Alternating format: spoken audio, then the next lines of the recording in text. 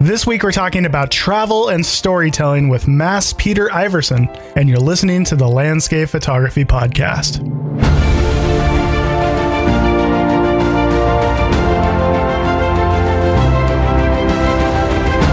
Thank you guys so much for tuning in this week. This week I'm talking with Mass Peter Iversen about storytelling through video and travel and all things kind of related to what it's like to have a YouTube channel. The production value on his videos are absolutely amazing, and he does a really good job of just kind of showing what it's like to go to a location, the things you need to know about the hike, the location, the photo opportunities. It's almost like a photo guide to every location that he does. It's really, really good. Make sure that you check out his YouTube channel. This week I have a bit of an announcement. I've started my own Patreon account. So this Patreon is going to be a way of me providing bonus content to you guys in the form of extended episodes of the podcast, behind the scenes videos from the different vlogs that I do, image critiques, post-processing videos, as well as Q&A episodes. So if you're interested in more content from me or supporting this podcast, go over to patreon.com/nickpagephotography and you can find all the information over there. Okay, with that, let's jump into the conversation that I had with Mass Peter Iversen about storytelling with video and travel.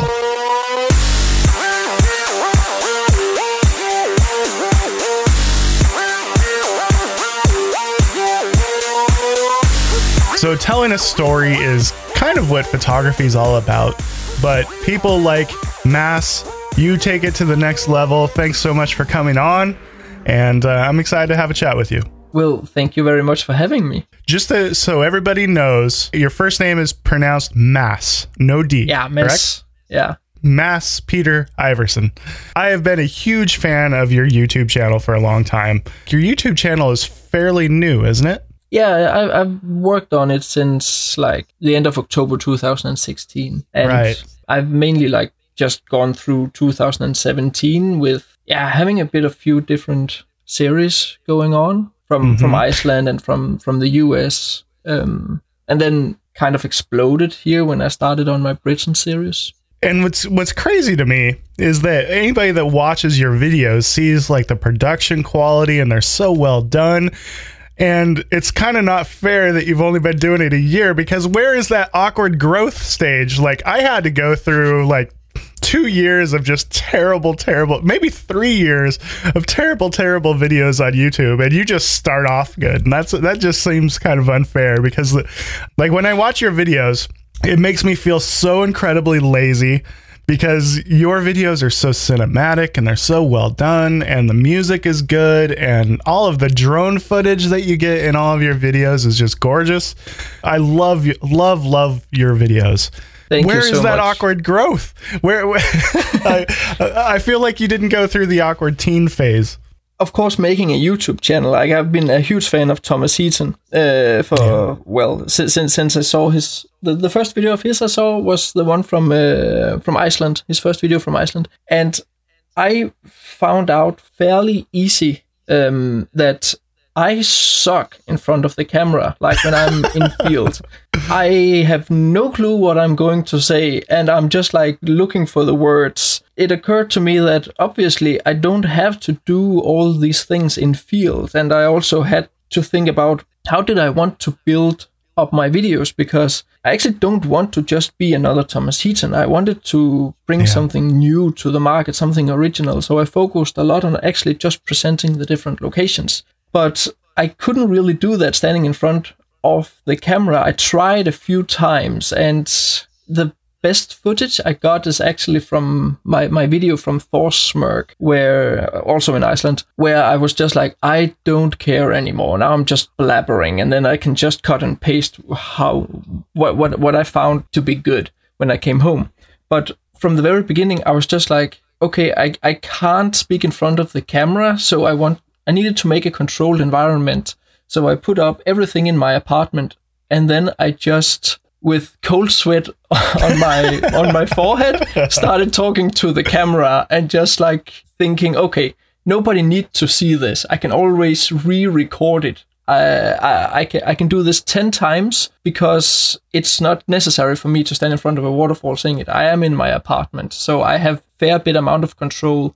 And from listening to everybody else who are making videos on YouTube, because I watched quite a lot of different videos about making videos on YouTube before I started, I learned that it takes you around 20 to 30 videos before you get comfortable in front of the camera. And I can easily point out the cringing places in my own videos when I'm looking for it, where I'm a bit insecure or I'm not sure what word I want to use. So it's very controlled, and I'm simply just cutting out every time I am screwing up a sentence or something like that. When you watch anyone's video on YouTube and you see that quick cut, that means that they screwed something up right about there. and they reset it. And I do the exact same thing in my videos. Like, I say most things probably 3 times, because the third time is always the time that I finally got it right. The first 2 times I said something wrong, or I catch myself saying something that's inaccurate or whatever. I am not the most gifted speaker in the world. I struggle, which is ironic that I even have a podcast. They should take this thing away from me. But well, it's the same for me. Like, I have never been strong at being vocal. Yeah.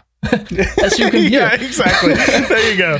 There's the evidence right there. So I always prefer to like write my stuff, and that is also a way to go about it, is actually to write my scripts and then reading up from those, and then learn how to read a script without sounding like a robot, which I would say I did quite a lot in the beginning compared to now. But kind of getting back to what we're talking about, as far as, like, you said that you didn't want to be just another Thomas Heaton.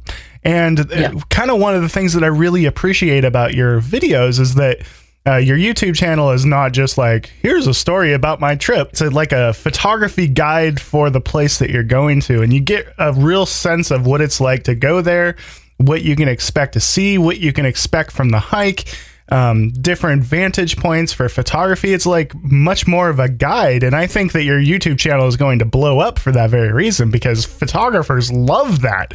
I love being able to see, like, oh, what is it like to go to the Isle of Skye, and how many tourists are there, and can I even do the hike up to the what's the name of the famous peaks? Old Man of the Mountain, or Old Man of Stall. Old Man of Stall. And and I love that about your videos, that it's like a guide for photography for each location. Yeah, exactly. That was like the way I wanted to get into it, because it was the thing I needed myself. It's something I wanted to watch myself. I don't really see any other vloggers do that. Like, I have seen a few who have done it after I have started. I don't know if they have seen my footage and then kind of do the same, or they come up with it themselves. But my initial idea was with my first series from Iceland, was to make a guide to each of the big locations in Iceland, how to get there, and what were your opportunities for taking a photograph, where I didn't really talk about photography. That has come way later, because people have been asking for it. And also so that I could make the videos a bit longer and so forth. But to me, it's extremely important that I keep that thing with presenting the location, because it's what I want myself to watch. Like, there are so many landscape vloggers now on YouTube, and honestly, most of them keep saying the same when they talk about the settings for the photographs, like ISO 100 f16 and whatever my shutter speed is going to be. Exactly. There's nothing new there. So I prefer not to talk about my settings, because you have all these rule of thumbs, and then they differ a bit depending on the amount of light you're in. And that's basically it. Like, you can see one video about settings for landscape photography, and you're good to go. I feel it's a bit redundant to keep telling that again and again and again. Yeah, and not to mention, like, you want to have your own voice and your own purpose for your videos.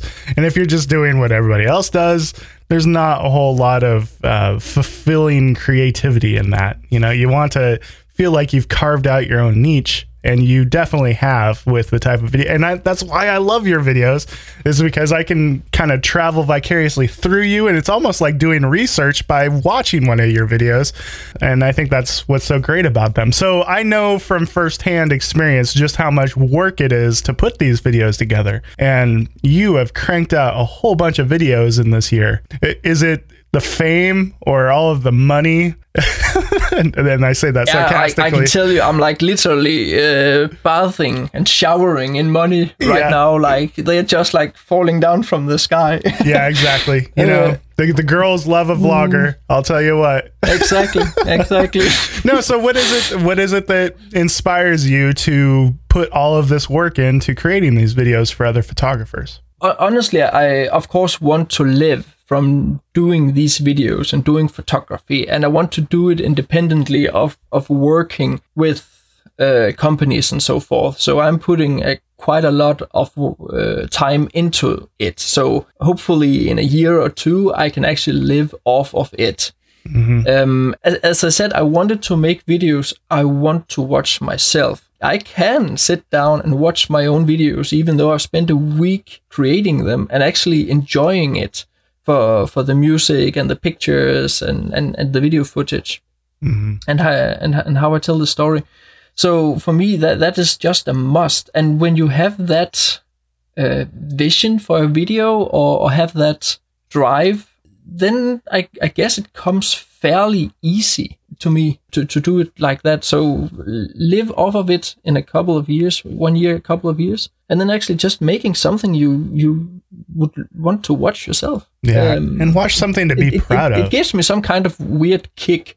I'm proud of what I'm doing. Yeah, absolutely. It's kind of like the carpenter that builds a house. They don't just build the house and then turn their back on it and walk away. They look up at it. They go grab a friend. And they're like, "Hey, man, check it out. I built this. I made that." And then they're like, "Yeah, that's great. No, but see, I made that. Like, I built that from scratch." And there's that sense of pride when you build and create something. I do the same thing where I'm guilty of going back and watching my old videos, not only so I can learn from them and be like, "Man, I'm never going to do that again," but also because, like, I put a lot of work into that, and it's kind of like, looking through an old photo album and remembering old trips and stuff. And it's like documenting your memories. I love that. So there's that kind of selfish reason there, but there's also the dream, everybody's dream to be able to travel and to somehow make a living through traveling and doing what you want. And that's amazing. That's like the dream. That's like the goal. And props to you for pursuing it. Exactly. The thing is, I'm not looking back and seeing how much money I'm putting into this project.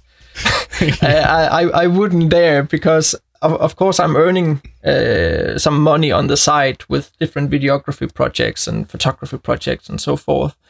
And I have quite, for now at least, a low. My expenses are fairly low, so I don't need to earn that much money, and I can invest the money I earn into this project. And I have read enough of business books to know that to earn money, you need to spend money. Mm-hmm. It doesn't come for free. Even if you're the best photographer in the world, you need to work hard to live from landscape photography. Yeah. At least when you pursue this way. I don't know how Peter Lick does it, but I guess he's a very, very good salesman. Yes, a very good salesman. And photography in general is a very competitive, saturated field. And, you hear people on podcasts talk about it is just so saturated, blah, blah, blah. It really is saturated. That is also why photography in general, like, if you just look on the internet and look at photography of a location, that's why it's getting so much better, is because all of that competition is making everybody else better, and they realize they gotta work harder, run faster and jump higher. Like, you have to become a better photographer to stand out nowadays. Yeah. It's only going to be the super passionate, super obsessive ones that rise to the top anymore, because There's just so many people that are putting in all of that work. And the same is true on YouTube. There are so many YouTube content creators, and you can tell pretty quickly by watching a video who is like really into it and puts a lot of effort into it, and who's kind of like, I'm just going to put the camera up and talk into it for a little bit. You can tell quickly just by the comments in the thread. Holy cow. One thing about being a content creator on YouTube is that is where all of the angry trolls live. Yeah, exactly. It's funny how, that thing with being better, that is actually something I've also thought about, and a way I also went into this, that I knew from the very beginning I could not be better. I needed to be different. And from what I see, for the most part, is that different is better than better. So imagine if we had 3 equally good landscape vloggers like Thomas Heaton. I wouldn't have time, I guess, to watch all of them. So I would just follow Thomas Heaton because I've followed him from the entire time. And it's not that I want to make a big shout out to Thomas Heaton all the time, but new photographers doing the same as him, you're just like, but you won't be better. You need to present something new to me for me to actually start investing time into watching your channel. Right, exactly. You're not going to, and I always do this, and I'm sorry, you guys, but I always throw stuff back to music. Okay, you have this band A, Metallica, and you have all of these other bands that are heavily inspired by Metallica, and maybe they play Metallica songs, maybe they even play them better, but you're not going to listen to that new band instead of Metallica. You're going to listen to Metallica because they're Metallica. And then you're going to listen to another band that is completely different because they're different. Better is not always better if you're not original and different as well. So exactly. You have to find your own voice. You have to find your own style. Otherwise you're just, creating covers of photography that has already been done, or YouTube channels that have already been done. That of course takes time. Like I started very narrow, and then I kind of have been building on all the time, like since I made my first video. So now, like, I would like to describe my videos as these long, fairly long vlogs, which I like more than like epic tales, actually. That is something I don't see much on YouTube either. I would still say that I'm quite unique having that angle on it. I'm very inspired by, Lord of the Rings and big blockbuster movies. And when nobody else is doing that, I'm like, obviously I should do that because it's so much me. It's so unique because it's me. I'm finding myself and finding my voice in photography, also through my vlogging and through my work. And that's quite interesting, actually, also. It's tough because when you're creating YouTube content or video content of any kind, there's that stretch where you have to get comfortable. Like, it takes a long time before you can just relax and actually have even a little bit of your personality come through in your videos. And that's the thing that really strikes me is, and when I look at my old videos, there's just like not an ounce of Nick in there. Like, I don't even recognize myself because I'm so uptight and like I'm trying to act, like this knowledgeable professional.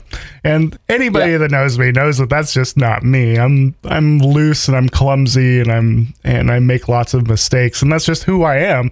And it took me years in order to let that like actually come through. It's amazing to me though that with your channel you've managed to loosen up so quickly.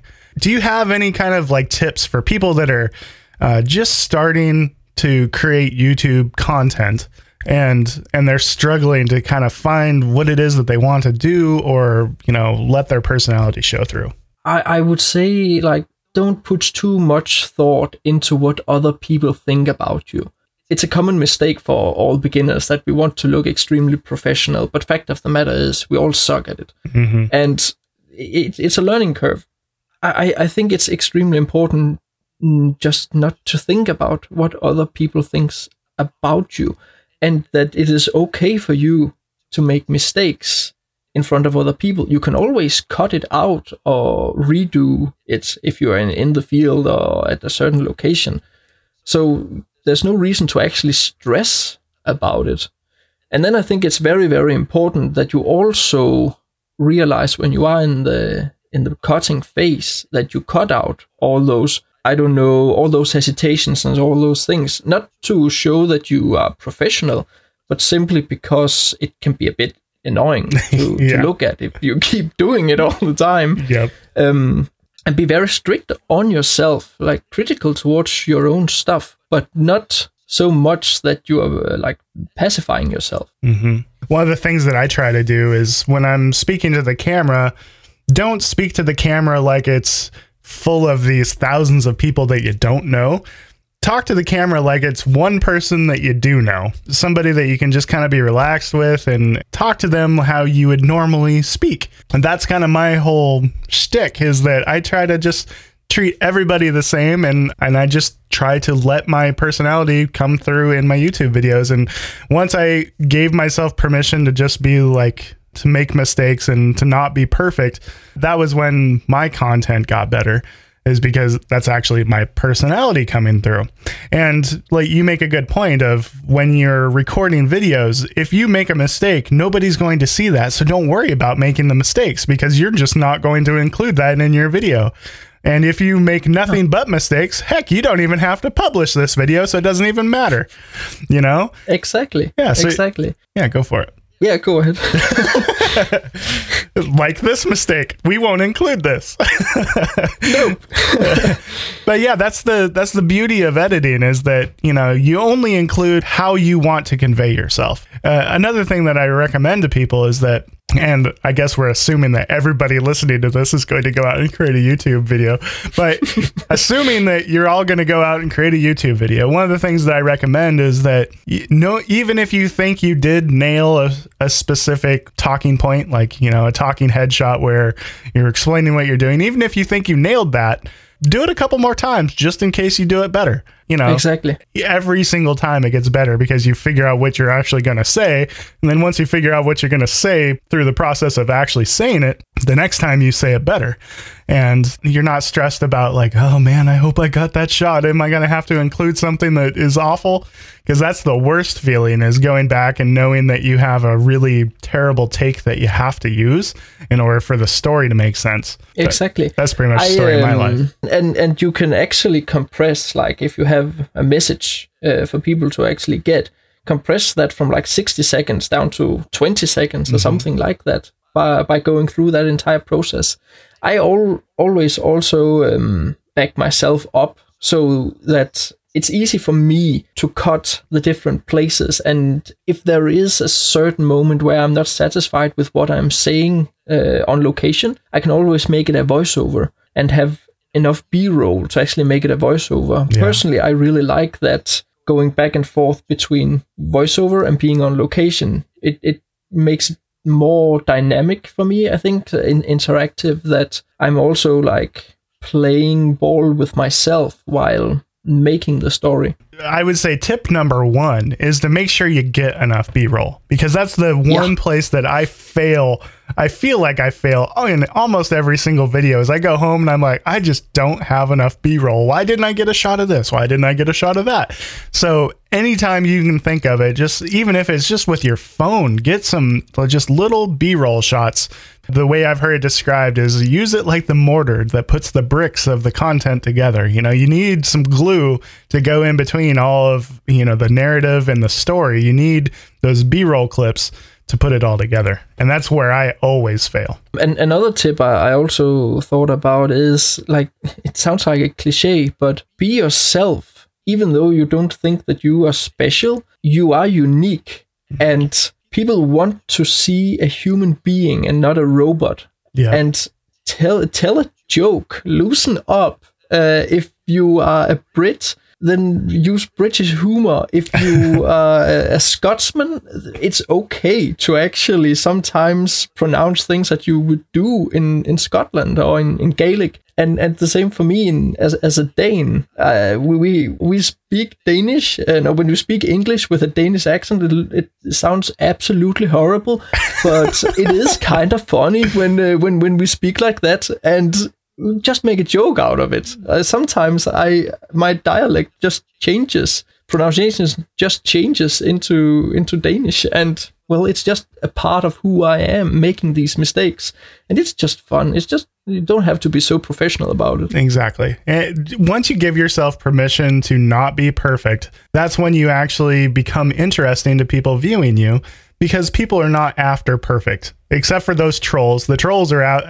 I mean, that's the thing. Here's the thing about people on YouTube that are just trolling, is that you could go make a 30-second video where you're like, okay, guys, here's my social security number, here's my credit card information, and there would still be somebody to give you a thumbs down.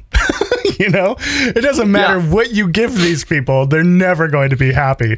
There's always those 4 guys that are like, you know what, it was good content, but I'm still giving it a thumbs down, whatever.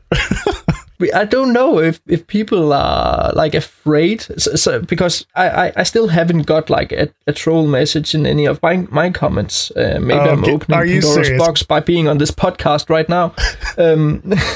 But it would be nice, because of course I also get some dislikes, to have a little anonymous window where people can write constructive criticism or something like that, because I actually think that some people genuinely think that they can add something to my videos, and I would like to know that, but people are afraid of writing it down in a comment section where 99.9% of the comments are really, really nice. That's true. Towards the person making the videos. It's hard to be that one guy that's like, well, you know, maybe this could be better.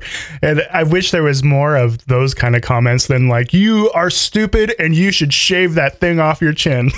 which is like the majority of my comments. I haven't had those yet. And well, it's because you shave.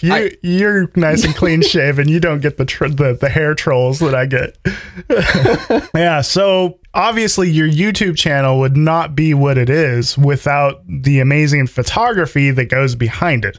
We've talked a lot about your YouTube channel and the art of creating it, but your photography is amazing and fantastic. So we should talk at least a little bit about that. You know, it kind of brings me to one of the things that I love so much about landscape photography, is that it gives you this excuse to travel. You are a great example of that, because you have been traveling a whole lot. Yeah, I wish I traveled more. It seems as if people think I'm traveling more than I actually am. But I go on these photography tours because that's how I started out, and I absolutely loved it. But I remember some time ago you talked about how it's hard to travel more than a week and focus on photography. And I haven't had that problem yet.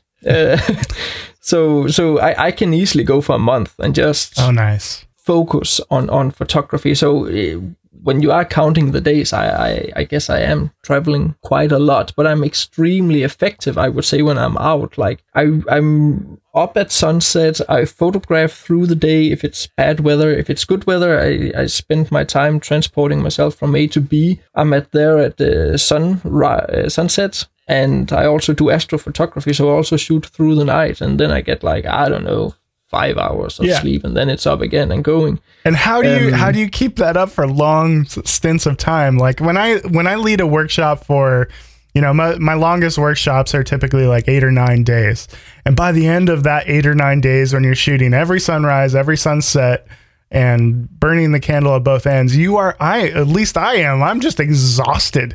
And especially when you throw a little bit of like travel in between all of those days, that's a lot. It's hard to keep that up for a long period of time. How do you do it? For the most part, I try to every second or third day to actually get maybe 7 hours of sleep. And then I just eat proper food. That must be the difference. And then right again, there. I'm also eating a lot of sugar and energy drinks, and I'm not the healthiest when it comes to this. But when Sophie and I were in the US, we agreed that okay, we just go full US style here, eating that's a terrible choice. fast food and just exploring everything you have on with sugar in it. Yeah. And when we returned home, we had both lost around 3-4 kilos in weight, because we have been hiking as much as we did. Wow. The fact that you could come to America, eat all of our junk food, and lose weight, that's inspirational. That's amazing. I tell you, we were very impressed ourselves too. But I guess when we're actually counting calories, we actually probably didn't eat that much. Like we go for the peanut butter jelly sandwich in the morning after we have been out photographing, and then probably a Monster Energy drink, and then we drive. And then we go out photographing sunset, which probably also includes a hike. And then we take another sandwich or go for some McDonald's or whatever else that's on the menu.